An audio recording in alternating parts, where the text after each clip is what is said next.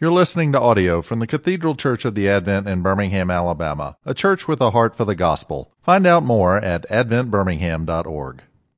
Heavenly Father, you do so richly bless us, and it's easy to lose sight in the midst of our challenges and hardships and struggles, how richly you do bless us. And I do pray that as we're gathered now in your name, that you'd be in the midst of us. And certainly, I need not my power or my words, but we need your power and your words to go forth. And I pray in that which we offer this day, that ultimately the one that would show up and the one that we would hear from is you.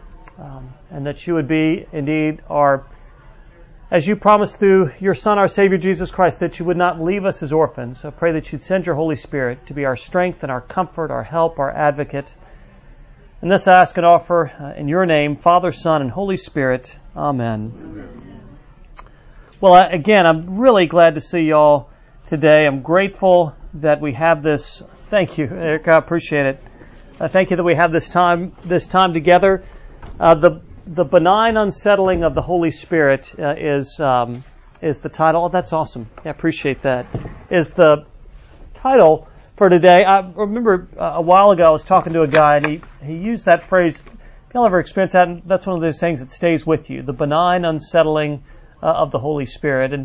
And my hope this morning, and we'll see, is to some degree for us to have some conversation. So we'll see if my questions are rhetorical or not. And invite you to share as we reflect on this together. But I begin, and this is so unusual for me, kind of, I guess, with a story of sorts. And one of the things I was going to tell you is much to my surprise, I've become a man of routine. I don't know about y'all, but particularly when I was younger, my personality is such basically that I tend to avoid routine. I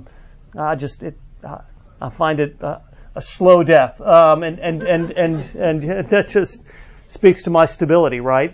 So I've just tended to sort of resist routine, but I find that I've become a person of routine. I get up between 4:45 and 5:15 every morning, and that's just boom, there it is.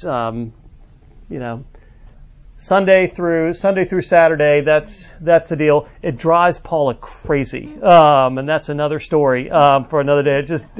I see some of the wives like, yes, I couldn't stand you. It really drives her crazy. But so I get up between 4:45 and 5:15 with my dogs. It's an assisted wake up, and with my dogs, and we go into the kitchen. I open the back door out onto the back porch. I get Bo's bowl, 3 scoops in his bowl. I put it down there. He eats his. I go back into the laundry room. I get Maple's bowl, 3 scoops and a little water because she's a puppy. And Bo eats his breakfast literally in like 5 seconds. It's gone and he's in. Maple has her breakfast, and then I'll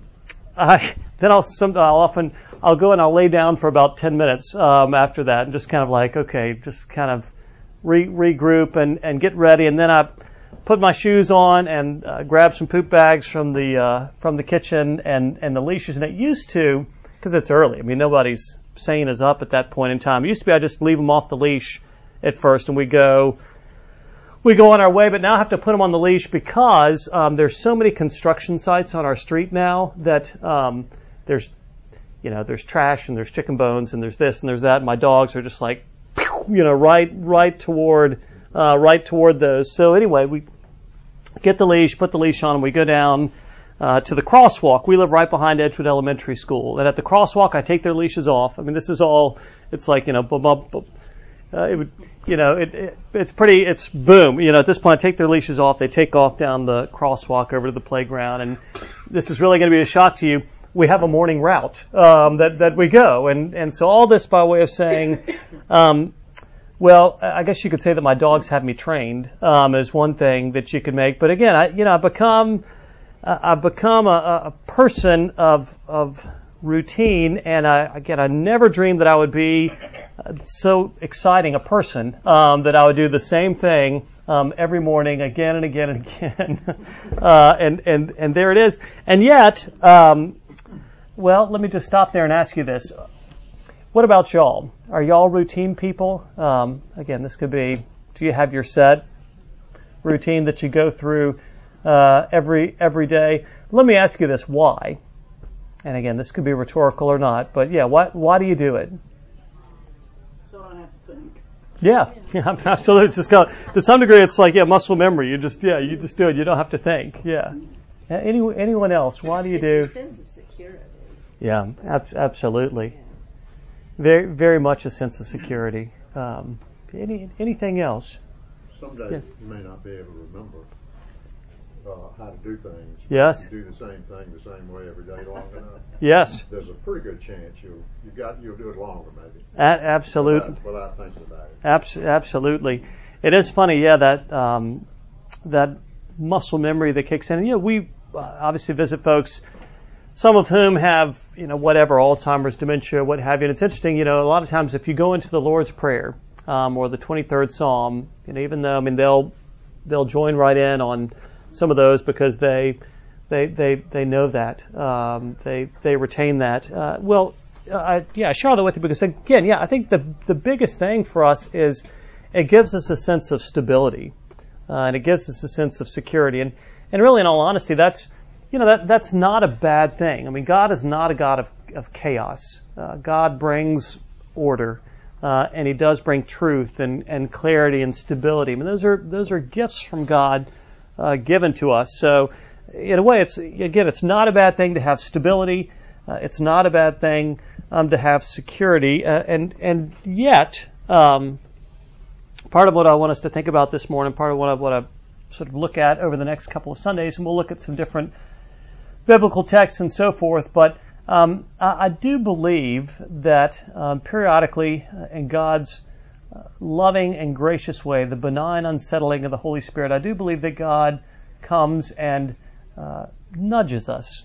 I do think that God disrupts us, and again, it's benign, but I think God does come and if you will, upset the apple cart for us because of His love and His grace. And let me ask you this question: why do you think that is? And again, this can be. I know I'm just putting you on the spot here, so. He wants our security in Him and not in our. Yeah, routine. Absolutely. It's a great answer. Yes. Yeah, wants our security in Him and not in our routine. And you see things differently when it's disrupted. Mm-hmm. Even the routine looks different.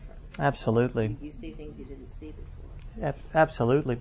Even, it's funny, isn't it how, if you go out of town, it doesn't take a whole lot sometimes. You go out of town and you, to some degree, as Buckaroo Banzai would say, wherever you go, there you are. And we do take ourselves with us. But even if you go out of town sometimes for, a weekend or a week, you can see things in a way that you don't when you're in your day-to-day surroundings, in your day-to-day routine. Yeah, to enable us to see where our true strength and our true security rests, to be able to see things that we typically miss, that we often don't see. Anything else, y'all?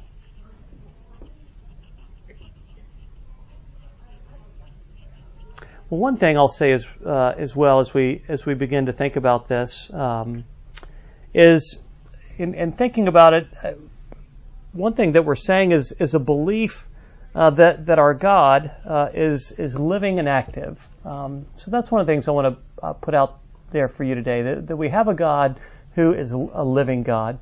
We have a God who is an active God. We have a God who is involved in our lives, not just in a generic way, but in a specific way. I'm looking at you, Kathy. I'm not going to not try to make you feel awkward, even though maybe I am. And you, Margot, for instance. But one of the things I love is our Advent, and you, Robin. One of the things I love is our Advent House prayer ministry. If any of y'all have ever gone for prayer at the Advent House, and I've gone for prayer myself, Paul and I've gone for prayer.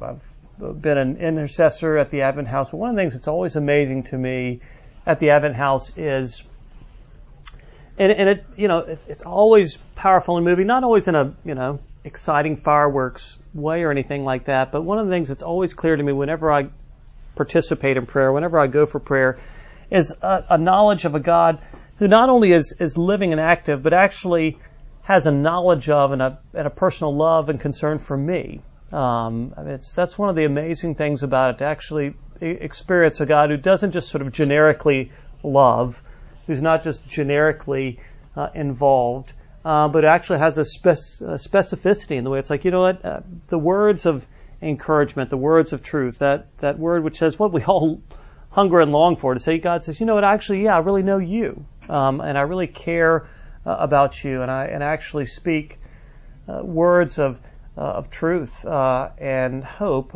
into your life. Not just generically, but specifically. And I thought there's a lot of different biblical texts, but I thought what I would do, we read from John 14 this morning, and I thought I would read to us and let this be the launching point, the base for our conversation this morning. But John 14, if you remember, it's a chapter which is rich and which is full. It's Jesus with his disciples in the upper room. It's a time of tremendous fellowship and teaching and revelation. And even as I say that, it's a time of revelation. It's a time of revelation that they really don't get at that particular moment. God speaks and God reveals.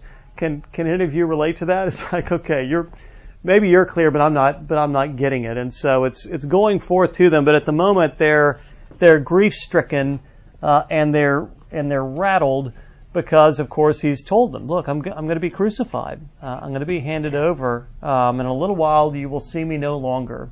But do not fear. Do not be anxious. He tells Peter that you're going to deny me 3 times before the cock crows.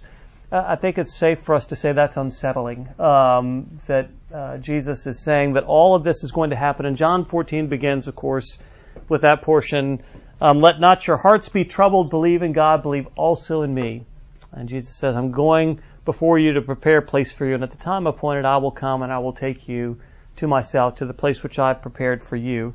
And that's where it begins. But then listen to this. This has long been one of my favorite portions of Scripture, and this is 14:15 is where I'm picking up. Jesus says this: "If you love me, you will keep my commandments." And this isn't, in my estimation, my understanding, this isn't an admonishment, but it's a statement of truth. As it's not like we're doing this so he'll love us, but in loving that person, those commandments aren't burdensome. They're things that actually begin to bring sort of security and power and meaning into our lives. So in that sense, if you love me, you will keep my commandments. It's just like people that you, not in any perfect way, but people that you love and care for, you invest in. You care about, you're involved. If you love me, you'll keep my commandments. And I will ask the Father, and he will give you another helper to be with you forever. A word I'm going to say, the Greek word is paraclete. Parakletos is the Greek word which is used. And here, let me tell you what is really significant, because, and maybe this will, in your ear, maybe you remember hearing, it's a word which we translate with multiple words. And it kind of jumps around a little bit here. Sometimes the word is helper. Sometimes the word is advocate. Sometimes the word is counselor. I'll send you another helper. I'll send you another advocate. I will send you another counselor. And there's a significance. The comforter is the other which is given. Now I'll send you another comforter. So what is that saying to us? What Jesus promises, there's a richness to it. There's a fullness to it. There's a depth to it that one word in English isn't sufficient to describe what he's promising to give. That word, parakletos, it has all these different meanings. And I'll say this, when it talks about, I will send you another counselor, when he's talking about this gift of the Holy Spirit, the word counselor, well, let me just ask you, when I say that, what's the first thing that comes to your mind? Yeah, mine is kind of like camp counselor, right? Camp counselor, marriage counselor, whatever. I'll send you another counselor, and we'll go off to camp together. But it's more of it has more of a sense of a legal sense. I'm going to send you basically a representative. I'm going to send for you what it also uses advocate. So basically, someone you can imagine in court, charges are pressed against you, and what he's saying is, I'm going to send you a counselor in the sense of someone to defend you, someone to represent you. It's not a counselor in the sense that, listen, I love a camp counselor, but it's saying, you know what, I'm going to give you something so much more. Likewise, comforter, when it's promised as a comforter, if you go to the Latin, the word, well, let me ask you, when you think of comfort, what do you think of? I'll be honest, I'm not especially deep. I just think, a nice comfortable sofa and a pillow and, maybe the game's on, comfort, right? It's, exactly. Or comfort food. When he's talking about a comforter in the Latin, what it means is a strengthener.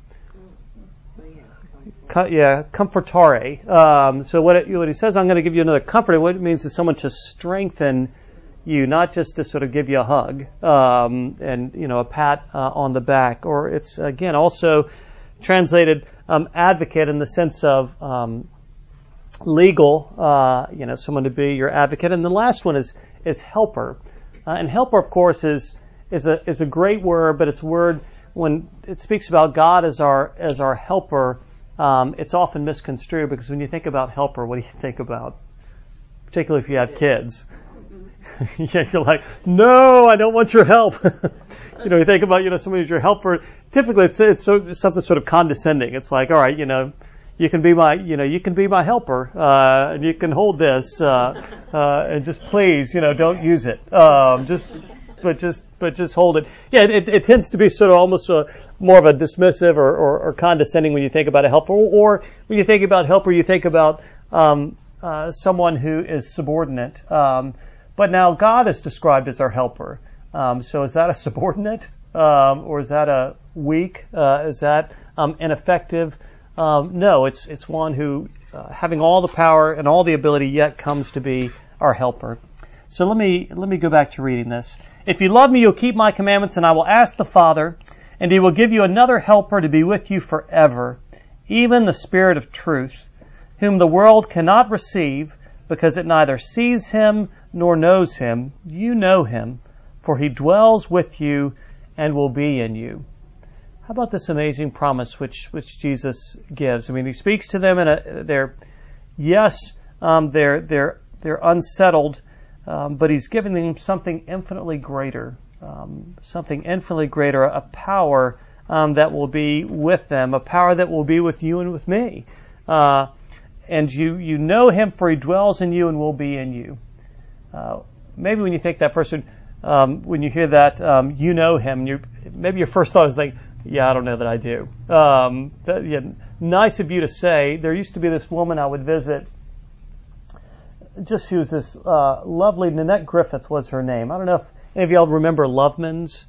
She was the fashion director for Lovemans back in the day. Nanette Griffith was her name, and you remember Nanette? Yeah, she was always this just beautiful, elegant, lovely. Even into her 90s. I mean, she was just always lovely and always elegant, and she was very bright and very well read. And she'd always say, "Well, of course you know," and then she'd go into something. I'm thinking, I don't know. And she'd reference something, and I'm thinking, I'm just going to be quiet. I have no idea what you're talking about. It says, you know him, and you might think, you know what, I don't. But here's the amazing thing. We do know him because he makes himself known to us. Our knowing him isn't based on how much intelligence you or I have, or how much sort of depth that we have to dig down and define. We know him because he makes himself known to us. He is the one who actually brings to our mind and to our heart and to our spirit the knowledge of him by his presence. I will not leave you as orphans. I will come to you. Yet a little while, and the world will see me no more, but you will see me. Because I live, you also will live. And that day you will know that I am in my Father, and you in me, and I in you. Whoever has my commandments and keeps them, he it is who loves me. And he who loves me will be loved by my Father, and I will love him and manifest myself to him. Judas, not Iscariot, said to him, Lord, how is it that you will manifest yourself to us and not the world? Jesus answered him, if anyone loves me, he will keep my word, and the Father will love him, and we will come to him and make our home with him, is what he says. And then he goes on, these things I have spoken to you while I'm still with you, but the Helper, the Holy Spirit, whom the Father will send in my name, he will teach you all things and bring to your remembrance all that I have said to you. Peace I leave with you, my peace I give to you. Not as the world gives do I give to you. Let not your hearts be troubled, neither let them be afraid. So I'll pause there for just a second. You don't have to, any immediate reaction to that as you hear that? Yeah, I will not leave you as orphans, Jesus says. I will not leave you comfortless. I will not leave you. We will come to you and we will make our home with you. And he goes on to say, it's also referred to as the Spirit of truth. Will lead us and to guide us into all truth. So we see that God is living and that God is active, and he wonderfully, graciously addresses our spirit of fear. I don't know about y'all, but I'm driven by fear more than I like to admit. Fear is often fear and anxiety are often the driving forces in my life, and I'm sure I'm unique. I imagine y'all don't experience that in your lives. And wonderfully, he comes to promise not to leave us with the spirit of fear, as Paul would later say in Romans, but the spirit of sonship, the spirit of adoption, God's sons and daughters and heirs of all of his promises, and to wonderfully unsettle us from our grasping, from our clutching, from our fear, from our anxiety, to deliver us to some degree from our routine, to give us a greater security than anything that we can fashion on our own. Now, I'm going to share. We're getting closer to time. I'm going to share another story, but a question I want to ask us this morning as we think about. One of the questions is, I think that comes to us again and again and again is basically how do we discern, right? How do we know? How do we make decisions? You want to hear it right, you want to get it right. How do we, what do we look for? How do we discern? How do we make decisions? I've got a few things to share, but does anybody have a response to that? It's funny. Have any of y'all ever done the Alpha Course before? Or heard about the Alpha Course?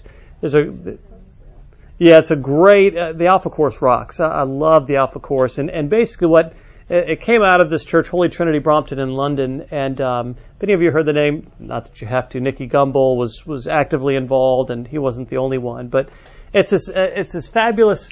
It's designed in some ways to be kind of a short course in Christianity, not in a dry academic sense, but sort of asking the questions of life and addressing, who is Jesus? Why did Jesus have to die? Why and how should I read the Bible?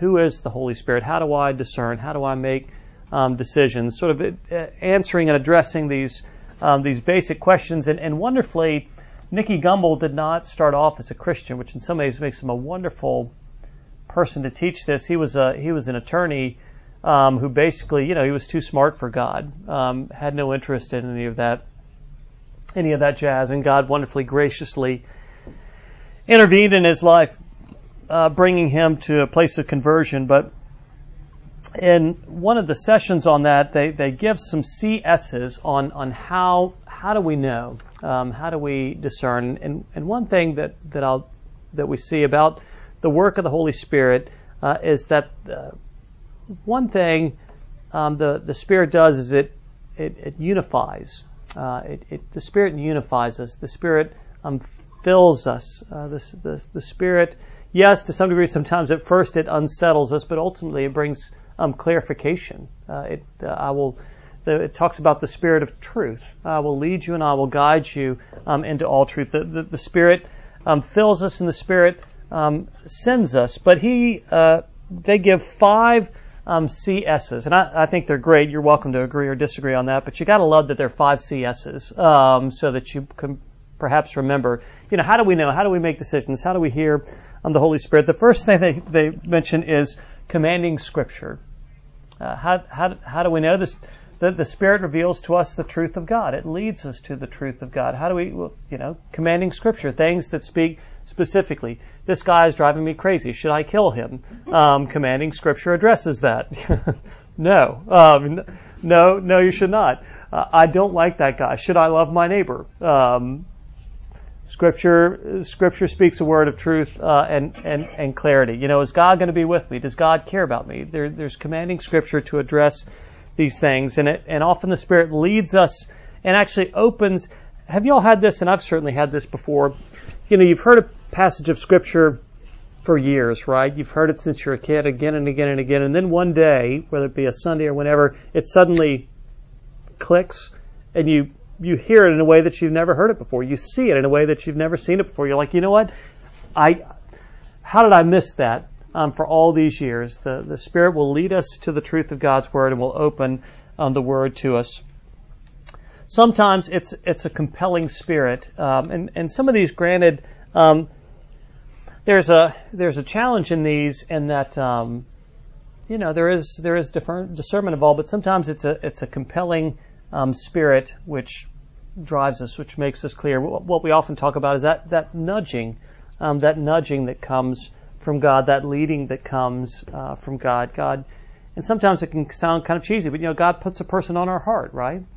He puts a person on our mind, and there's a compelling Spirit, commanding Scripture, compelling Spirit, circumstantial signs, counsel of saints, and common sense is the last one. Is to say that the belief in the Holy Spirit, the presence of the Holy Spirit, doesn't mean we're not allowed to have common sense and to use, with the wonderful grace and guidance of the Holy Spirit, the common sense which has been given to us. The counsel of the saints talks about discerning together. It doesn't always just have to be us, right? We draw upon one another, particularly in things which are more significant and substantial, to get circumstantial signs. I'll tell you all a story.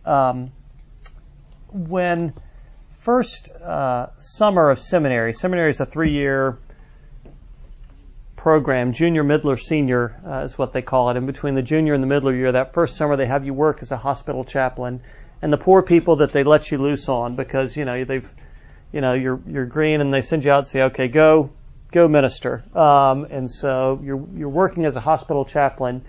And where I worked one time, where I did my what they call CPE, clinical pastoral education.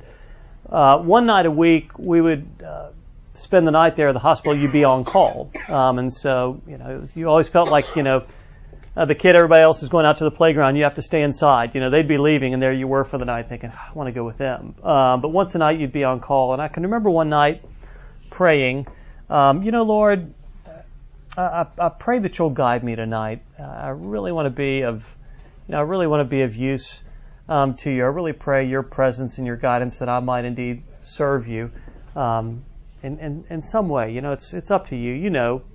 I'm Greenwood here, but hey, if you'll guide me, I really want to serve you. Well, God answered that prayer and then some. So it was a very active night after that prayer. God used me, God guide me, and being called into one situation after another, and basically all of which were beyond me. But the sense of God's presence, the sense of God's leading, the sense of God's guiding throughout all of that.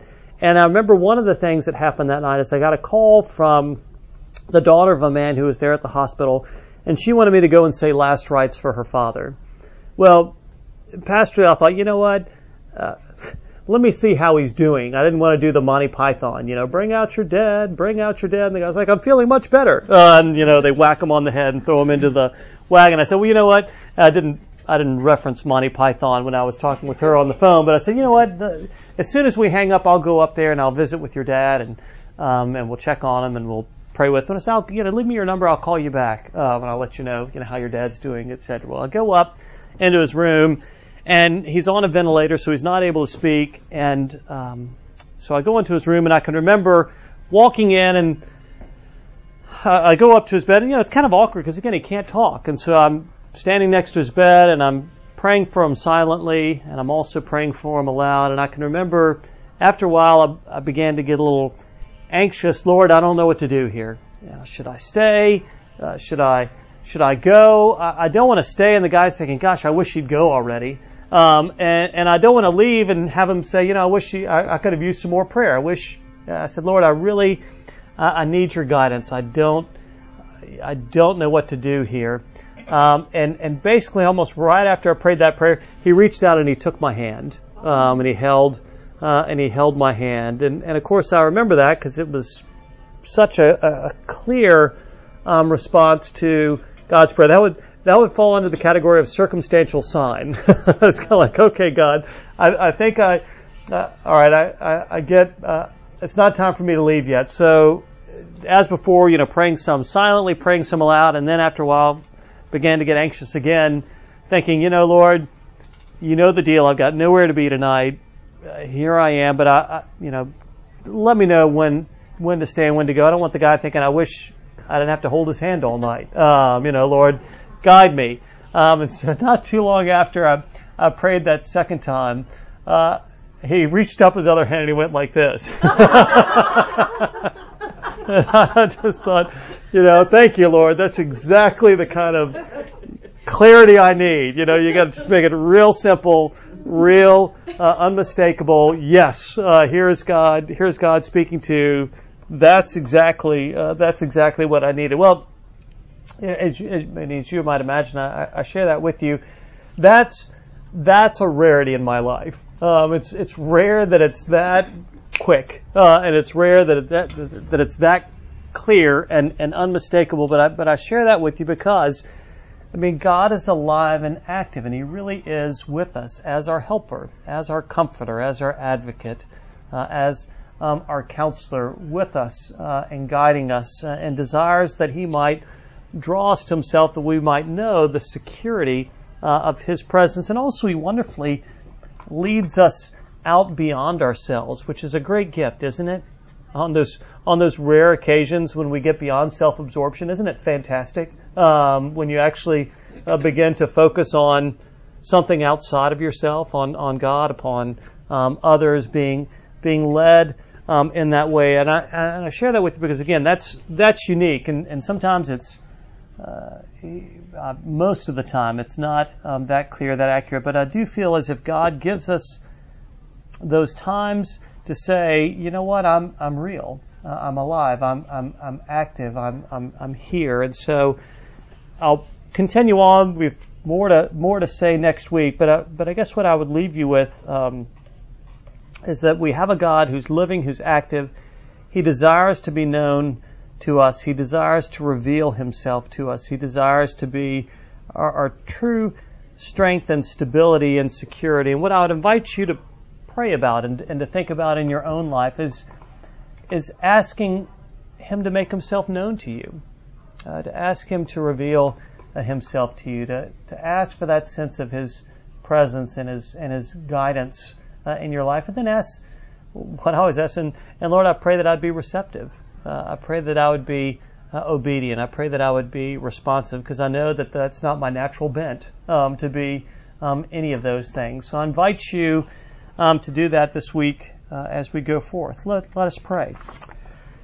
Heavenly Father, we do give you thanks that you do not leave us, but that you send your Holy Spirit. And I pray for each person gathered here, individually, but also for us collectively, that you would indeed draw us to you, that you would reveal yourself and make yourself known to us, and that you would lead us to pray for your presence and your guidance in our lives, that we might, yes, know of you with us, but that we might also wonderfully, graciously see and experience your power at work in the way in which you lead us in ways large and small to reach out to others.